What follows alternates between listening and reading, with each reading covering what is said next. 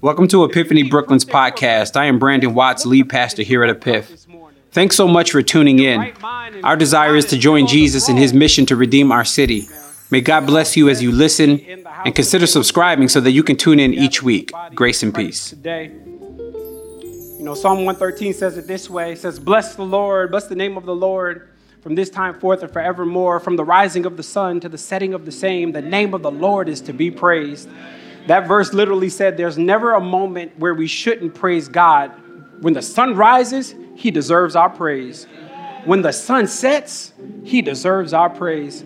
Can we just do it in this room for 2 seconds? Can we just lift up a praise to a God that's been good and been kind and merciful and gracious? Hallelujah. Hallelujah. Well, I'm honored to be gathered with the people of God today. It is my responsibility to proclaim the word of God. We worship Jesus in a few ways here. We do so through singing. Shout out to the worship team and the band. It's amazing, man, amazing. We also do so through the ability to be able to gather with God's people. We do communion. Those are ways that we worship the Lord. But one of the most climactic ways we worship Jesus is through the preaching of the word. That's why you're here today, is to hear the preaching of God's word. So do me a favor, grab your Bibles and go to Acts chapter 2. Nathaniel, you gonna let me preach today, NJ? Acts chapter 2 is where we're gonna hang out today. Hey, shout out to the small groups, man. I'm just very encouraged by our small groups. And man, if you are not a part of a small group, it is where it is happening. It is the lifeline of our this thing we call community. You know, we were never saved to be isolated from the body, but we are supposed to be baptized into a body. And one of the ways that we flesh that out is actually through the preaching of the word of God. Through community. Y'all just messed me up all that. Just got me. It's through small groups. And so I just want to just say thank you from the bottom of my heart to those of you who do hosting, those of you who actually are small group leaders. I know it takes a lot to invite people into your home. I think it's 8 weeks straight, something like that, to invite people into your home. That takes a lot. But as you'll see today, as we're in the text in Acts chapter 42, is a very biblical model. So I just want to thank God for all of our leaders. I was on social media this week, just a little bit, not too much, but I saw some of the small group takeovers. I saw Caleb and Adriani. I saw their small group, and Andrea, I saw her small group, and man, just to see Ashley, Dion, and Aaliyah up here, just inviting the men to come on into small group. It's so good to see. And don't take for granted that you have the ability to go into a safe space to process and to pray and to be encouraged. And when you have needs, to have needs met into a small group. So I'm grateful for all of our small group leaders. Bible study is happening this Wednesday. This Wednesday is our fourth Wednesday night prayer and Bible study. We highlight prayer and Bible study because both are important. And so our Bible study honestly should incorporate prayer. So we do a half an hour of praying. That is not a filler moment. This is why I was joking with Gabe when Gabe said 7-ish. It's 7 on the dot. And the reason it's 7 on the dot, in fact, I would say get here earlier, is because we want you to be prepared to pray for a half an hour. Individual prayers is important, and you should pray alone. But there is something about corporate prayer. Something about when we get together and we can just shout out, thank you, Jesus. And so I ask you to come in here and audibly open up your mouth and let's pray together. We'll see that in the text as well. In terms of our topic for this week, I'm excited to talk about God's election versus man's free will. This topic, honestly, was really burdened in my heart last week when we had our covenant community class. And we spent probably a good 30 minutes on talking about this idea of man's free will versus God's predestination. What does that mean that God elects us? What does that mean that we are the elect of God? And so how does that rub against my free will? Am I a robot? Like, do I have free will? Do I make decisions? Do I make decisions in terms of my salvations? Did God choose the sweater I put on this morning, or did I choose the sweater I put on this morning? We'll talk about those things, and we'll root it all deeply in the Word of God. Honestly, it's a very complex topic.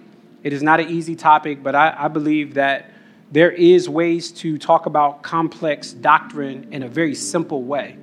And so we'll do that this week as we gather together for our fourth Wednesday night prayer and Bible study. All right, let's get to it, y'all. Acts chapter 2. I've had a ton of time to spend, honestly, in this text. I was in a part of the world earlier this week where there was no Wi-Fi. It was very, very bad reception, so I didn't even have commentaries to read here. I just spent time in Acts chapter 2, and it was something so healthy about moving out and drowning out the other voices and really honing in on what the Lord is saying. So I got a lot to do, so let's get to it. Acts chapter 2. Y'all there? Can y'all just say amen? Amen. All right, verse 41 says, "So those who received the word were baptized, and were added that day about 3,000 souls. And they devoted themselves to the apostles' teaching, and to the fellowship, and to the breaking of bread, and to the prayers. And all came upon every soul, and wonders and signs were being done through the apostles." Can I just say that verse again? And do me a favor, highlight it, underline it. It's important. This is probably the verse I spent the most time on. Verse 43 says, "And all came upon every soul, and many wonders and signs were being done through the apostles. And all who believed were together and had all things in common. And they were selling their possessions and belonging and distributing the proceeds to all as any had need. And day by day, attending the temple together and breaking bread in their homes, they received their food with glad and generous hearts, praising God and having favor with all people. And the Lord added to their number day by day those who were being saved." I want to preach today in our We Are Family series. I want to preach today from the topic entitled "All Things in Common." Let's look to the Lord before we dig in. Father, we are anticipating you speaking to us today. I got up this morning, Lord. I think I'm clear that you were speaking to us corporately as a body, but you are also speaking to us individually. And so, Lord, I pray that we as a church would move to your marching orders, but I pray also for us as individuals that we would grow because of texts like this. Lord, I pray for the one that doesn't know the Lord in here. We thank you that they came to church today. That's not easy. So, Lord, we thank you that you've drawn them here. I guarantee you are pursuing somebody today. And so, Father, I pray that the gospel would accomplish exactly what it said it does: save, set free, and deliver. So, Father, would you do that today for your glory and for your honor? It's in Jesus' name we pray. Amen. All things in common.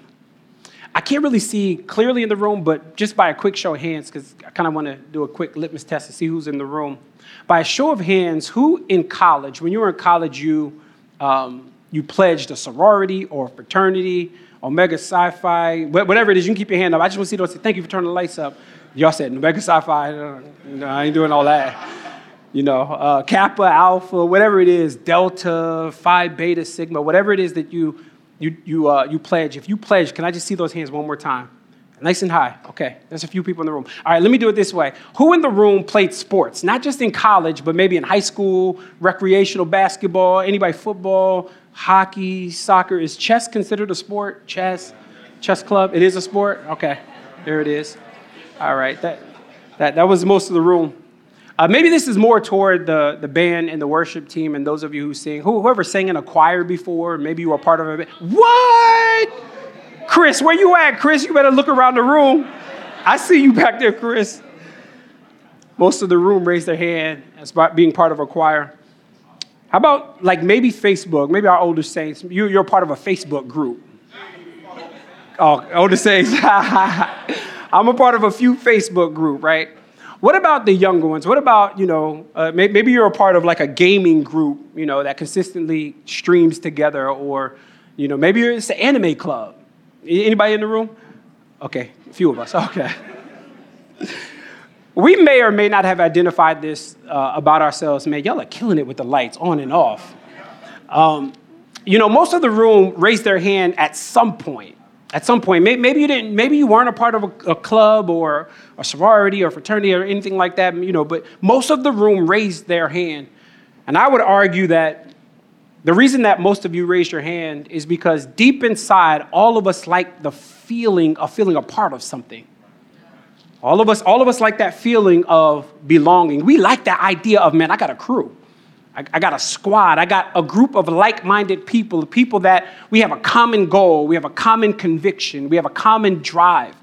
And most of us in this room, those are the reasons that we are raising our hand as being a part. We just weren't on the team because we were nice at basketball, but it created a team camaraderie in us.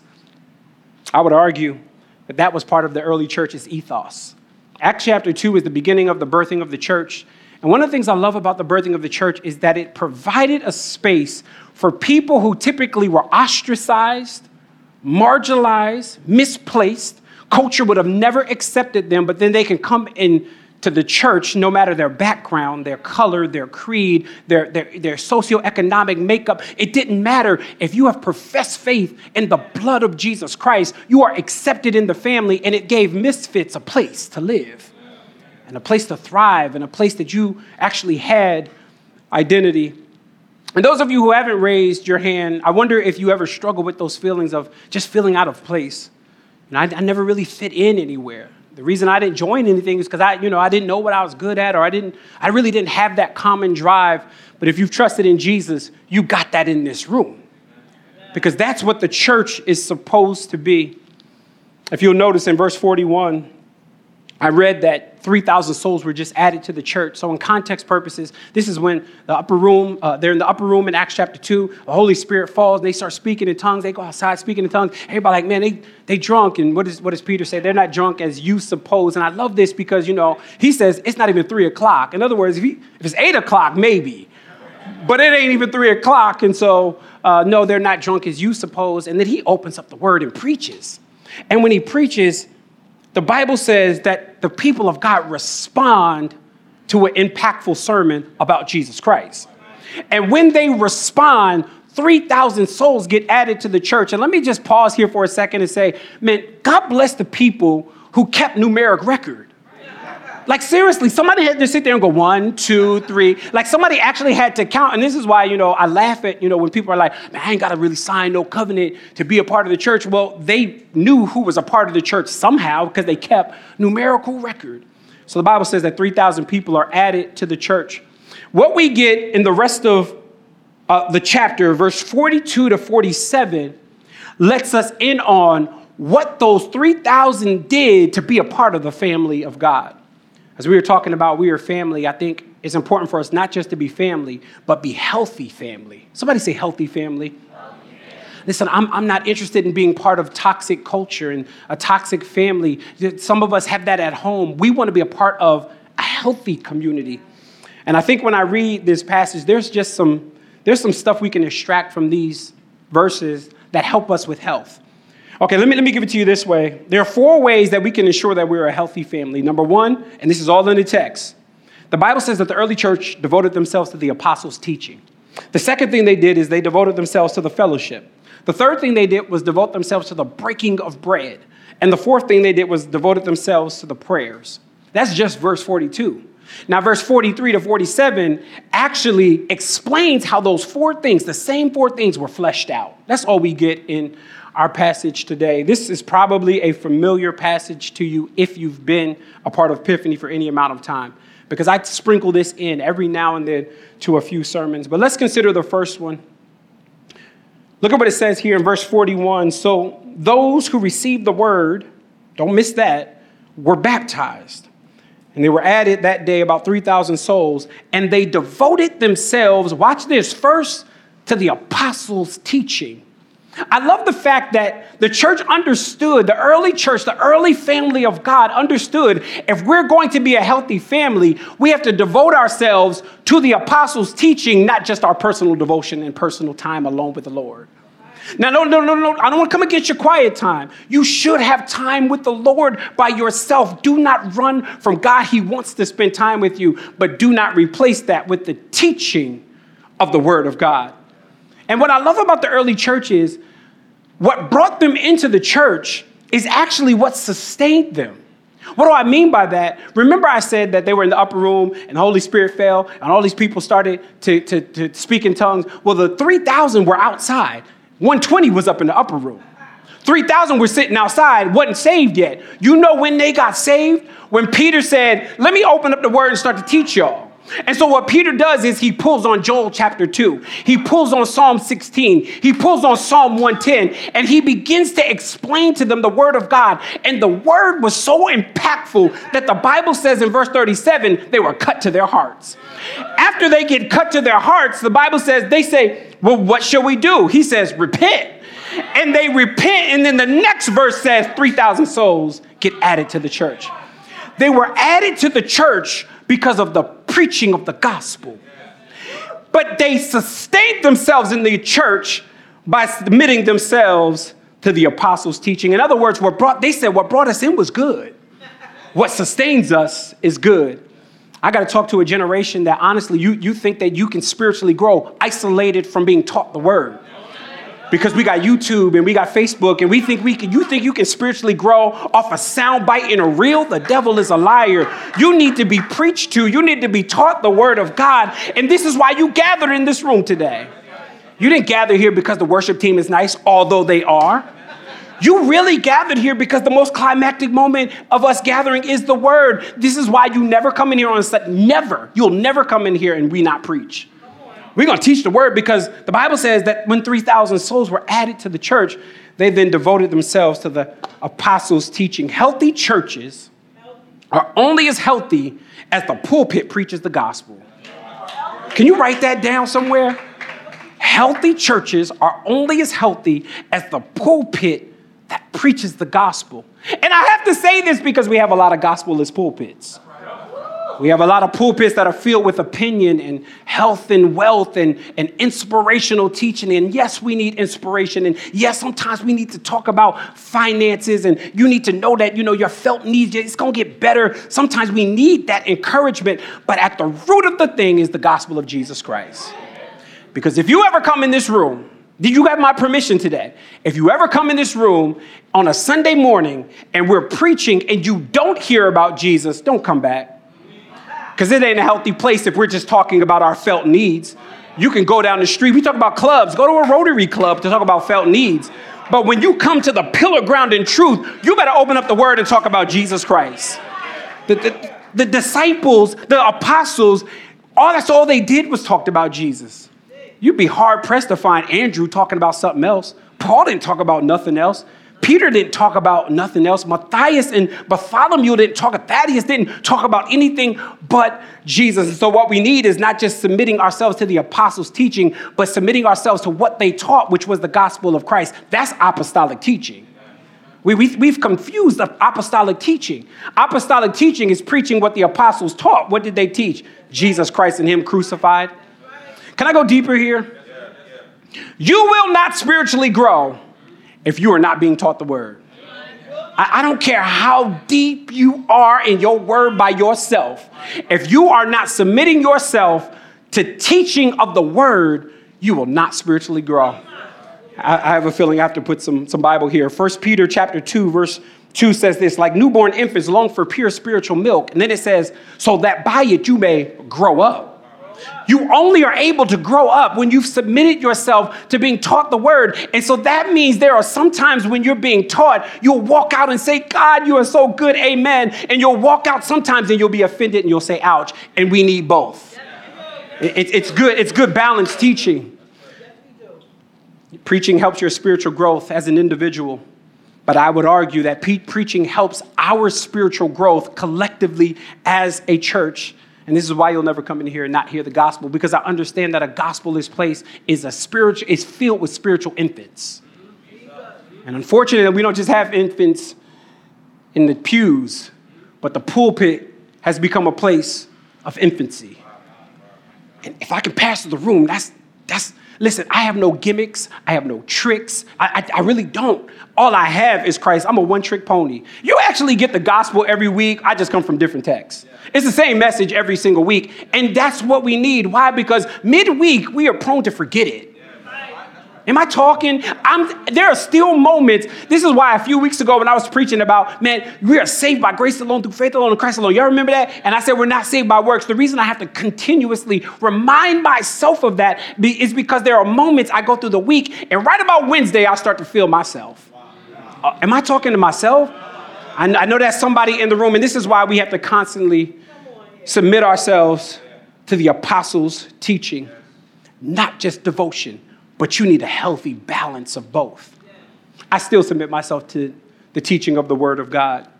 So first, I'm going to move on because I ran out of time in the first service, and I'm not going to do that this time. The first thing that made them healthy that we need to make sure we are fully submitted to is what verse 42 says. They devoted themselves to the apostles' teaching. Secondly, the Bible says they devoted themselves to the fellowship. Now, when we read this word fellowship in the English, it does it a disservice. This is why it's important. Those of you who really, really, really want to learn the Word of God, it's important that you learn Greek and Hebrew on some level. The reason is, and I'm not trying to be, I think it's just good Bible understanding is to understand the original language. The Old Testament was written in Hebrew. A little Koine Greek was in the Old Testament. And then in the New Testament, you got the Greek. And when I understand this word fellowship in the Greek, it reads nothing like the English. Because fellowship in the English might mean, man, let's just get together and have some small group and have that bubbly, that feeling when small group was good. I learned some things, I talked and I shared and I walk away. That's not what Luke is talking about in Acts chapter 2. What he is talking about is fellowship, and the word he uses is koinonia. Somebody say koinonia. Koinonia literally means joint participation. The root of koinonia means commonality. In other words, they did not approach the community only thinking of their needs. When they entered into fellowship, it was, I'm thinking about my needs, but I'm also thinking about your needs as well. And unfortunately, my generation, I ain't gonna beat up nobody else's generation, but my generation, we've come to the point of fellowship and we don't think koinonia, joint participation, we think Christian consumerism. And so we've subscribed to this thing where we come into the church and be like, what does the church have for me? Does the church have childcare? What does the church do for prison ministry? What does the church do for singles? What does the church do for married ministry? And all of those things are well and good. And yes, we need all of those things. But have you ever asked yourself, how can I contribute to make sure those things are happening for others? Joint participation.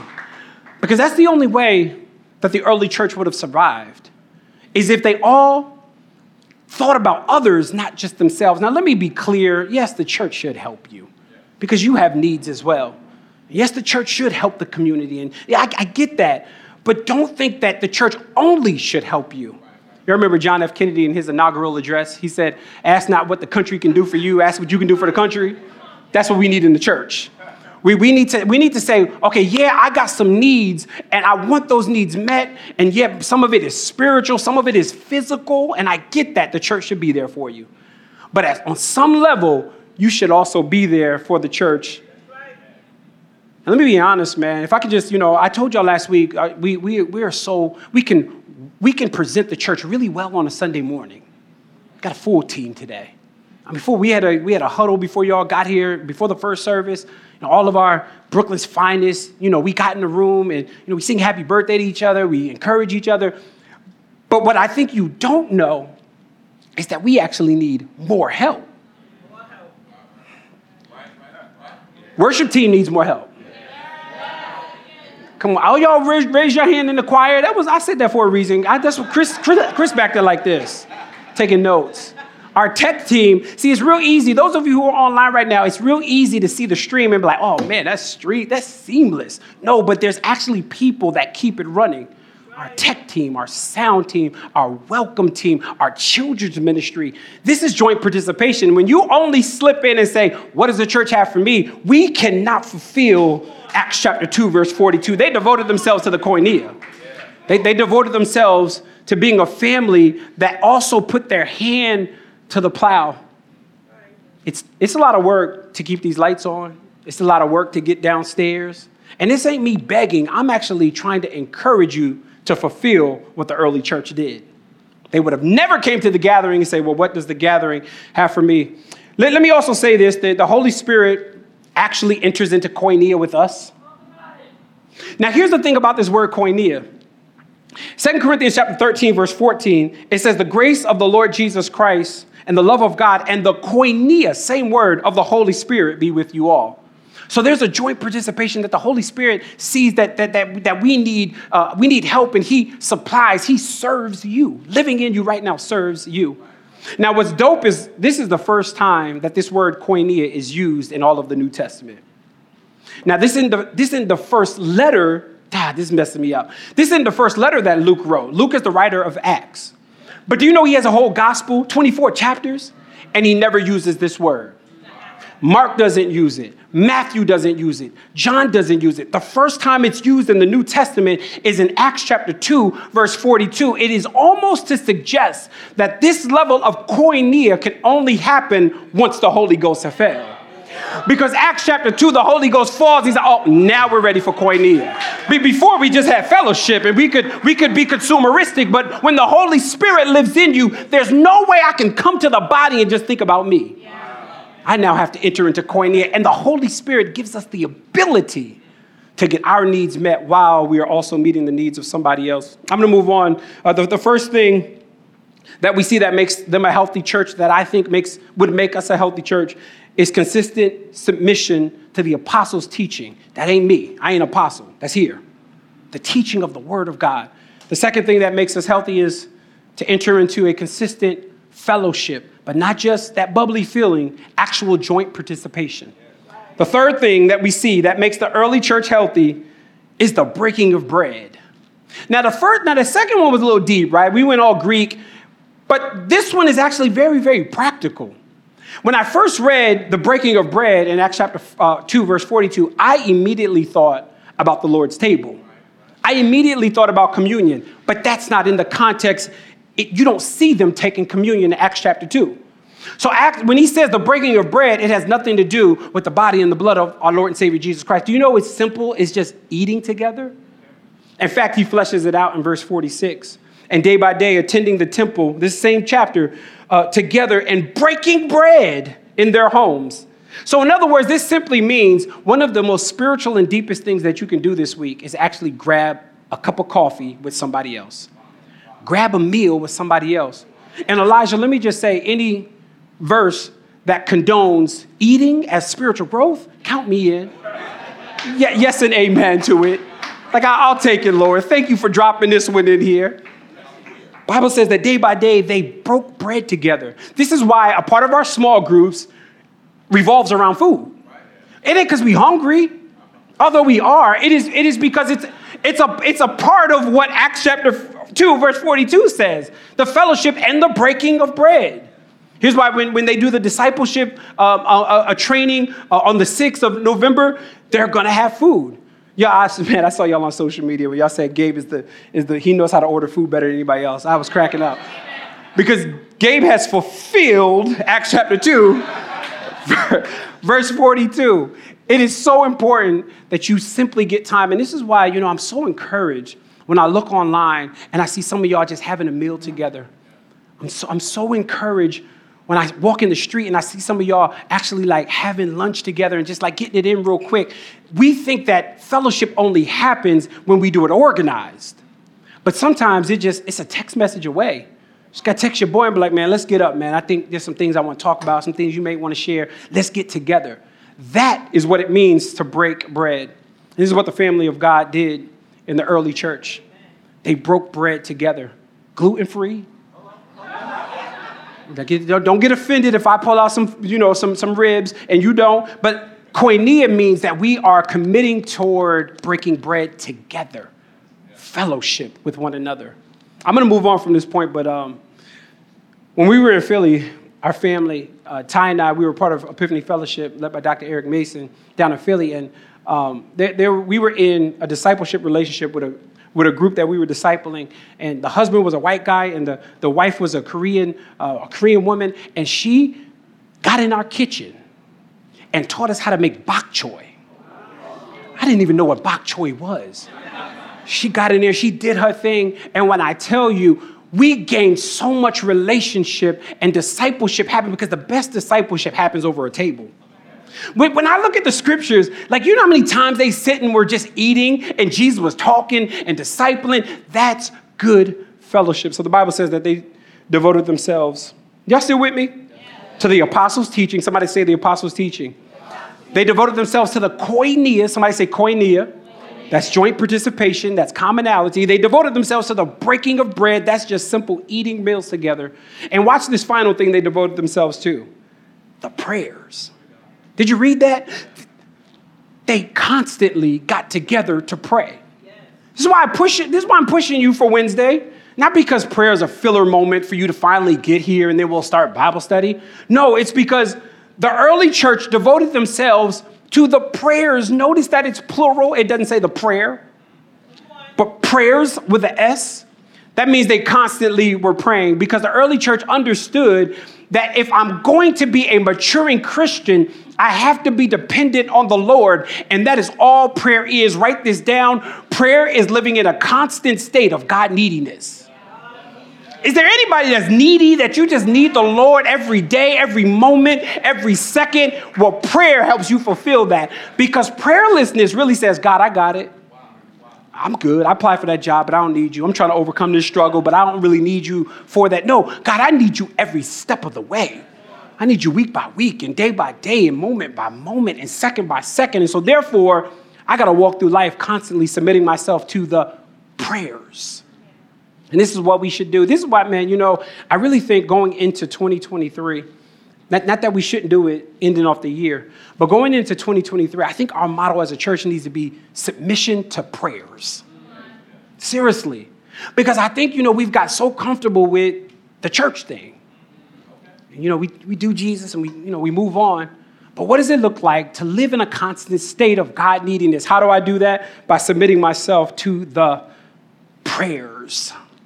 So the first thing they submitted themselves to was the apostles' teaching. Second was the fellowship. Third was the breaking of bread, simply eating a meal. And then fourth, the prayers. Now, here's what messed me up. I was in Montana. Don't ask questions. No Wi-Fi, sitting out with no lights, not even streets. It was like road, like dirt road.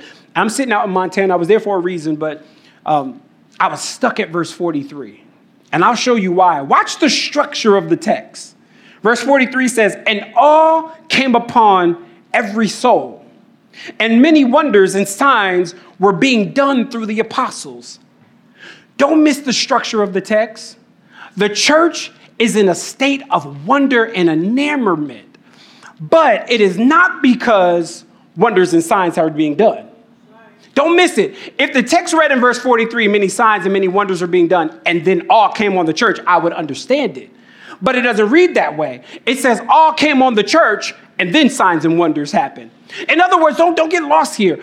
They were not enamored with the signs and wonders. The lame are still lame. The blind are still blind. But there's no miracles that happen in Acts chapter 2 besides the miracle of the gospel saving somebody's life. So what caused the wonder in the church was not the gimmicks and the circus and candy, but what caused the miracle in the church was that Jesus was preached. That's it. The only thing that you see happening in the preceding verses, besides once all happened, look up. The only thing you see is that Peter was preaching Jesus. That's it. And the preaching of Jesus is what caused them to have so much joy and enamorment with Jesus. Is enamorment a word? It feels right. So I'm going to just go with it. Enamored. But in the context of the sentence I said, no, I'm good. The only thing I see happening, honestly, is that the gospel is preached. And the reason this is important, because so many of us, we've come from church cultures where we're only moved when we have goosebumps in service.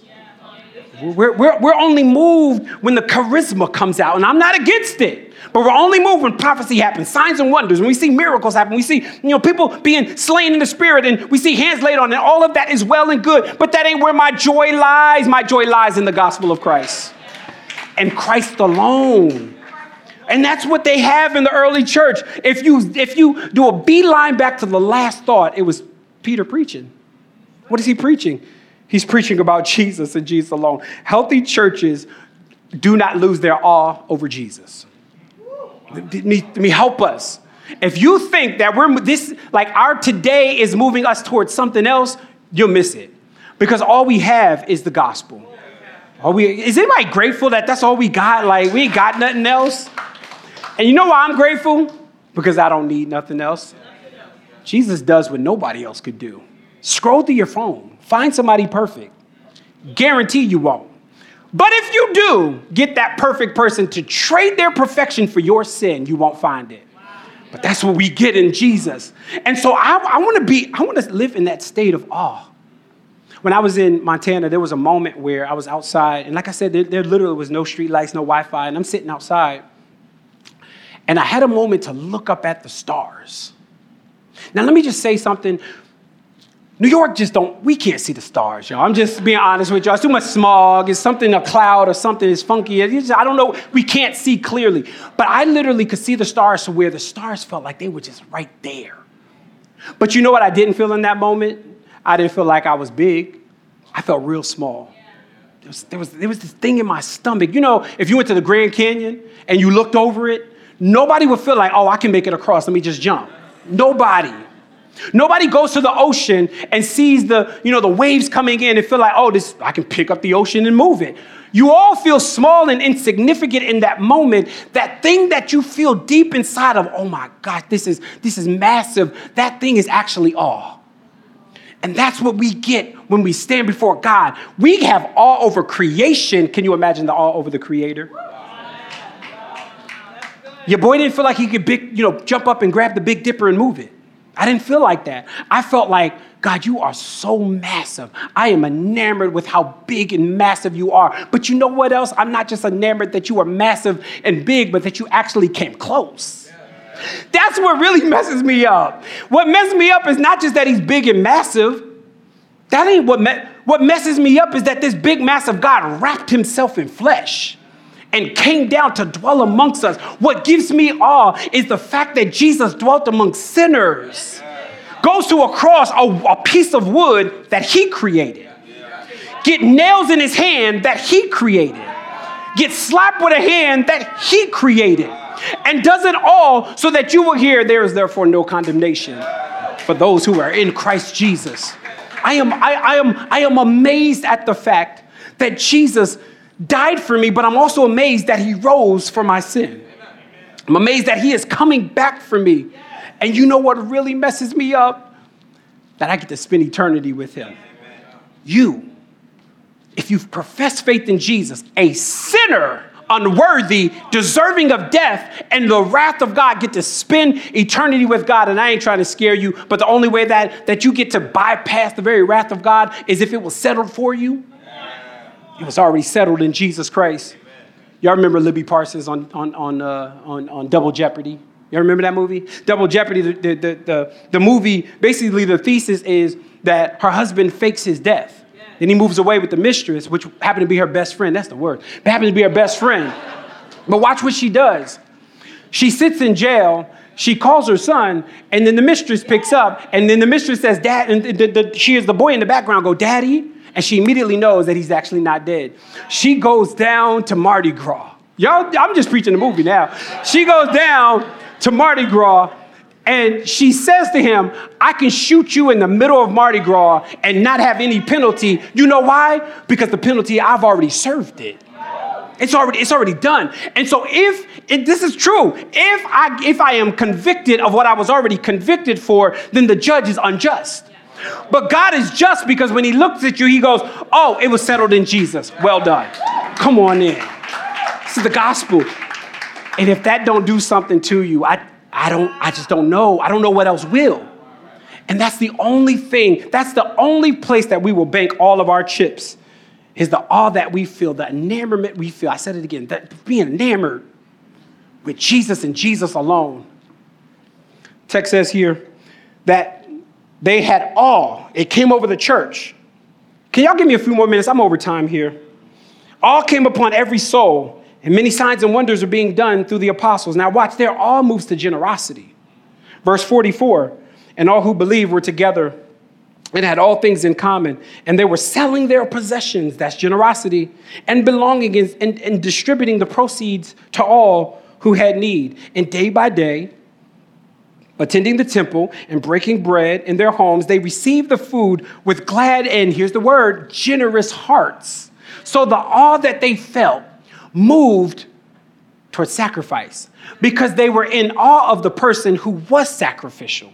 That then moved them to be generous. They looked around, they literally said, oh, you homeless? Sell that stuff and let's put them in a house. That's what the community did. And so this is why I said the misplaced found homes, literally. Because people were selling all that they had and being generous. And there's other texts in Acts that says that they took the belongings and they laid them at the apostles' feet, and the apostles distributed to anybody that had need. And this is why, I have no issue. I really don't. I have zero issue encouraging you and challenging you to be generous with your resources. The reason I have no issue with it is because if you're not fulfilling Acts chapter 2. They were generous. The Bible says that they had generous hearts. And let me just go ahead and dispel this myth real quick since I'm here. All pastors ain't after your money. I know some real good, faithful pastors. If I was after money, I would have never became a pastor. I'm just being honest with you. I'm keeping it real with you. Ty had her, career going on. I had my career going on. We were fine. We were living in a 4-bedroom house, 2-car garage, a little spot in the back. I know you missed the house, babe. We gave that stuff up. All for the sake of the gospel. I promise you, if I was after money, I would not be up in the pulpit today. And and yeah, sure it happens. I'll be honest. I'm not the pastor that's gonna lie to you. Sure, pastors are grimy. But you know who else is grimy? Doctors. But you go to the doctor if you're sick. Huh? I'm being honest. Investors sometimes steal money, but I'm not going to paint all investors as thieves. Gynecologists sometimes are perverts, but I'm not going to paint all of them as being perverted. Why? Because I know that that's isolated. And sometimes we look at the pulpit and we be like, all they want is money. I was talking to my oldest son about this earlier this week. Sometimes we be like, we look at the church and we be like, those who aren't a part will be like, man, they just want your money. The devil is a liar. You know what I want? More seats downstairs. You know what I want? To see the gospel fulfilled in the community. You know what I want to see? Dead hearts be made alive to Jesus. You know what I want to see? Blinded eyes open to the beauty of Jesus Christ. That's the goal of generosity. Goal of generosity is not to put it on my back. Listen, when I went to Montana, I had a layover. It was a cheaper flight. I had a layover. I was crammed in row 18. I'm tight up in there. I'm just being honest with y'all. I did not fly first class, although I wanted to. I didn't get on a private jet, although I really wanted to. No. I waited for my layover. I got, on my next flight. Why? Because honestly, I'm not after money. I want to see people meet Jesus. So the Bible says here that they distributed the proceeds to everybody that had needs. Anybody that had needs, they begin to look around. Nobody, can you imagine that? The need that you have right now, can you imagine that if somebody else supplied it, like somebody opening a business and they got a need, I'm talking to somebody in here that they got a need of a building. Can you imagine if the community was like, oh, if the gospel is going to flourish there because you're there, and because you're there, Christ will be there. Yeah, let's invest in that. Can you imagine that? Can you imagine if those of you who fall on hardship and hard times, you don't come to the church to actually get the resources, you go to your small group, and this has actually happened in Epiphany Church where we pay rent and help people with groceries, and it's not because the church office has done it, it's because small groups said, oh, Acts 2:42, let's be generous to each other. This is part of koinonia. And let me just say, and I'm going to move on, I'm going to land the plane here, they aren't reckless either, because sometimes we think about generosity like, they sold everything, and then they was homeless. That's not what they did. In fact, I can prove it to you that they didn't sell everything, because verse 46 says they still have homes. Verse 46 says they broke bread, meaning they had food. So they had lodging and they had food, and anybody that didn't, they welcomed them, and they were able to make sure that they had a roof over their head. And that's what, when we sing We Are Family, and we talk about We Are Family, that's the family I want to be a part of. All right, let me land the plane here. The last thing that makes us healthy is verse 47. Praising God and having favor with all people, the Lord added to the number day by day those who were being saved. That's evangelism. They were not satisfied with the family just being 3,000. Do you know how many of us would be like, we got 3,000 people in here, we good. They're like, oh no, there's more.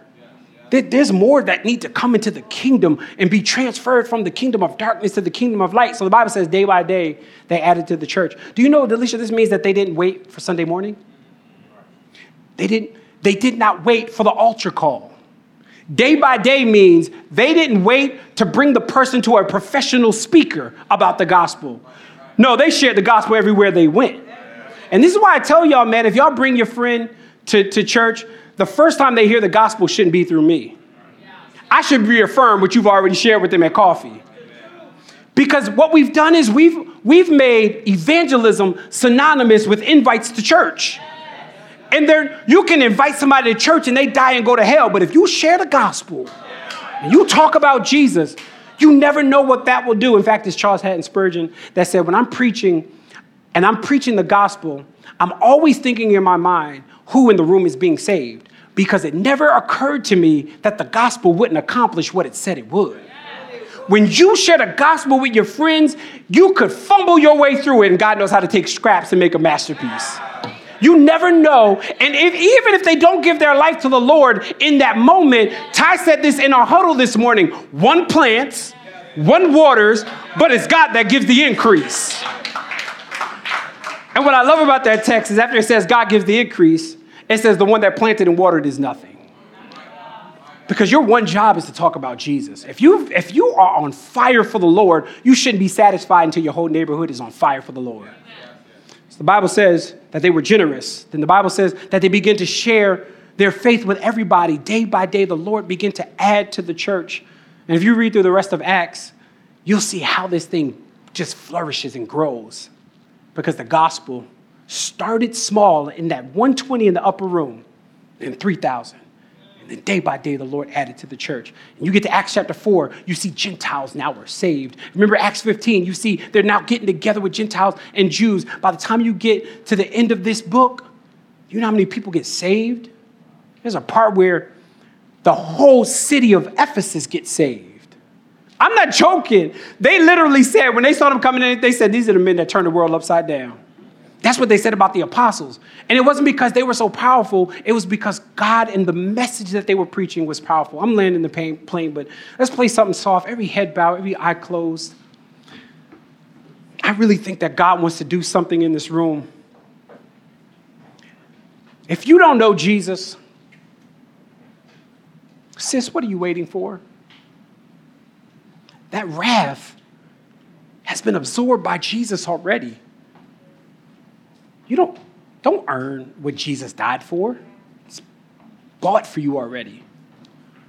You know, when he went to the cross, there was a double imputation that happened. The first thing that he imputed to us was his righteousness. What we imputed to him was our sin. And so what that means is Jesus stood on the cross condemned as though he lived like you. And you get to stand before God as though you live like him. This is the gospel of Christ. This is what we give our lives to. This is the common goal that we have in this room. So this is what I want to do. Let's get right into the song. I want to sing a couple of verses of this song as you process. And I want to ask the person, that young lady in this room, that young man in this room, that one that's online, I want to ask the person that doesn't know the Lord, I want you to give your life to the Lord today. Old saints would say, tomorrow is not promised. Let's go into the song, y'all. Tomorrow is not promised. We need to give our life to the Lord today. Let's sing a little bit of this. And if you don't know Jesus, I want you to process the words as we think about Jesus.